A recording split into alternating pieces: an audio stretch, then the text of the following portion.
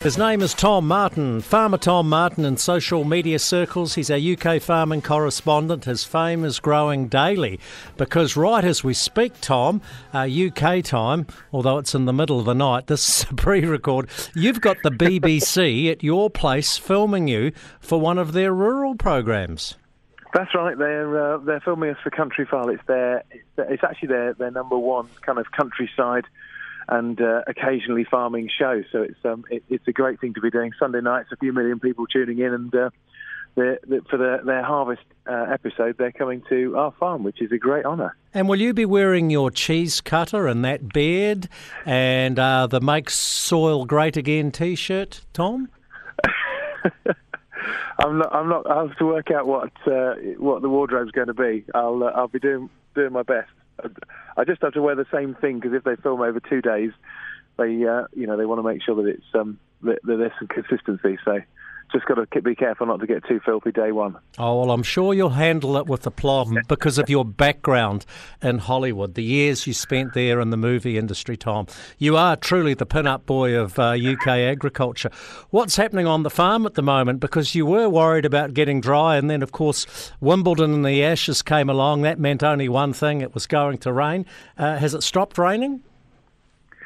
No, well, barely. It's you're right. Wimbledon and the Ashes turned things, and we've got heat waves sitting over southern Europe, and meanwhile we're getting pretty wet. We managed to get in some of our early harvest, our winter sown barley and our canola.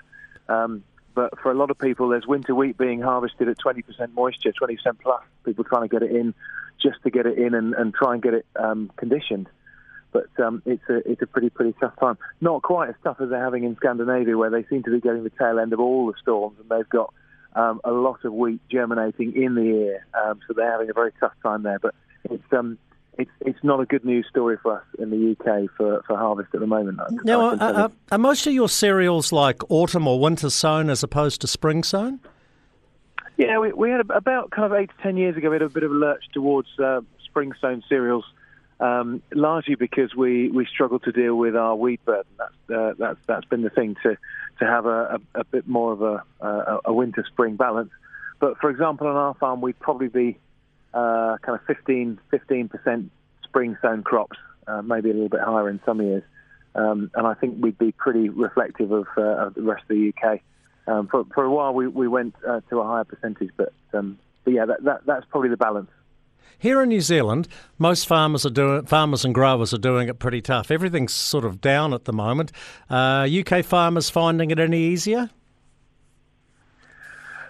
We just seem to have,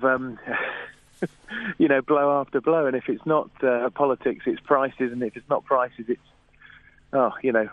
legislation or, I don't know. It seems to be a bit of a tough time. And the really sad thing is we're almost relying on the bad news coming out of Ukraine to prop up our prices. So, it seems to be a little bit of I think the weather's reflecting the flavour in agriculture in the UK at the moment. You mentioned politics. Your relatively new Prime Minister, Rishi Sunak, is he going any good? And is the other bloke, Sir Keir Starmer, your Labour leader, who is apparently ahead in the polls but has no personality?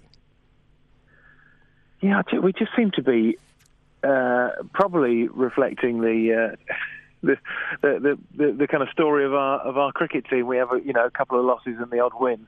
I feel our rugby team will be the same, but we're very much the same in our politics. We can't work out what to do with our asylum seekers.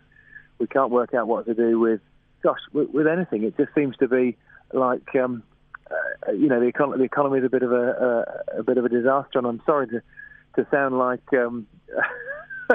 like a real kind of dour pom, but it seems to be that there doesn't seem to be a lot of good news about in the UK at the moment.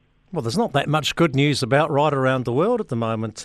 We live in challenging times. Talking about sport, I mean, I think since we last chatted, the Ashes have concluded. How good was that series? Yeah, Wimbledon was quite good too. But I guess all eyes, because I know you love your football over there, are on your Lionesses. I watched the penalty shootout the other night against Nigeria. Sporting theatre at its best.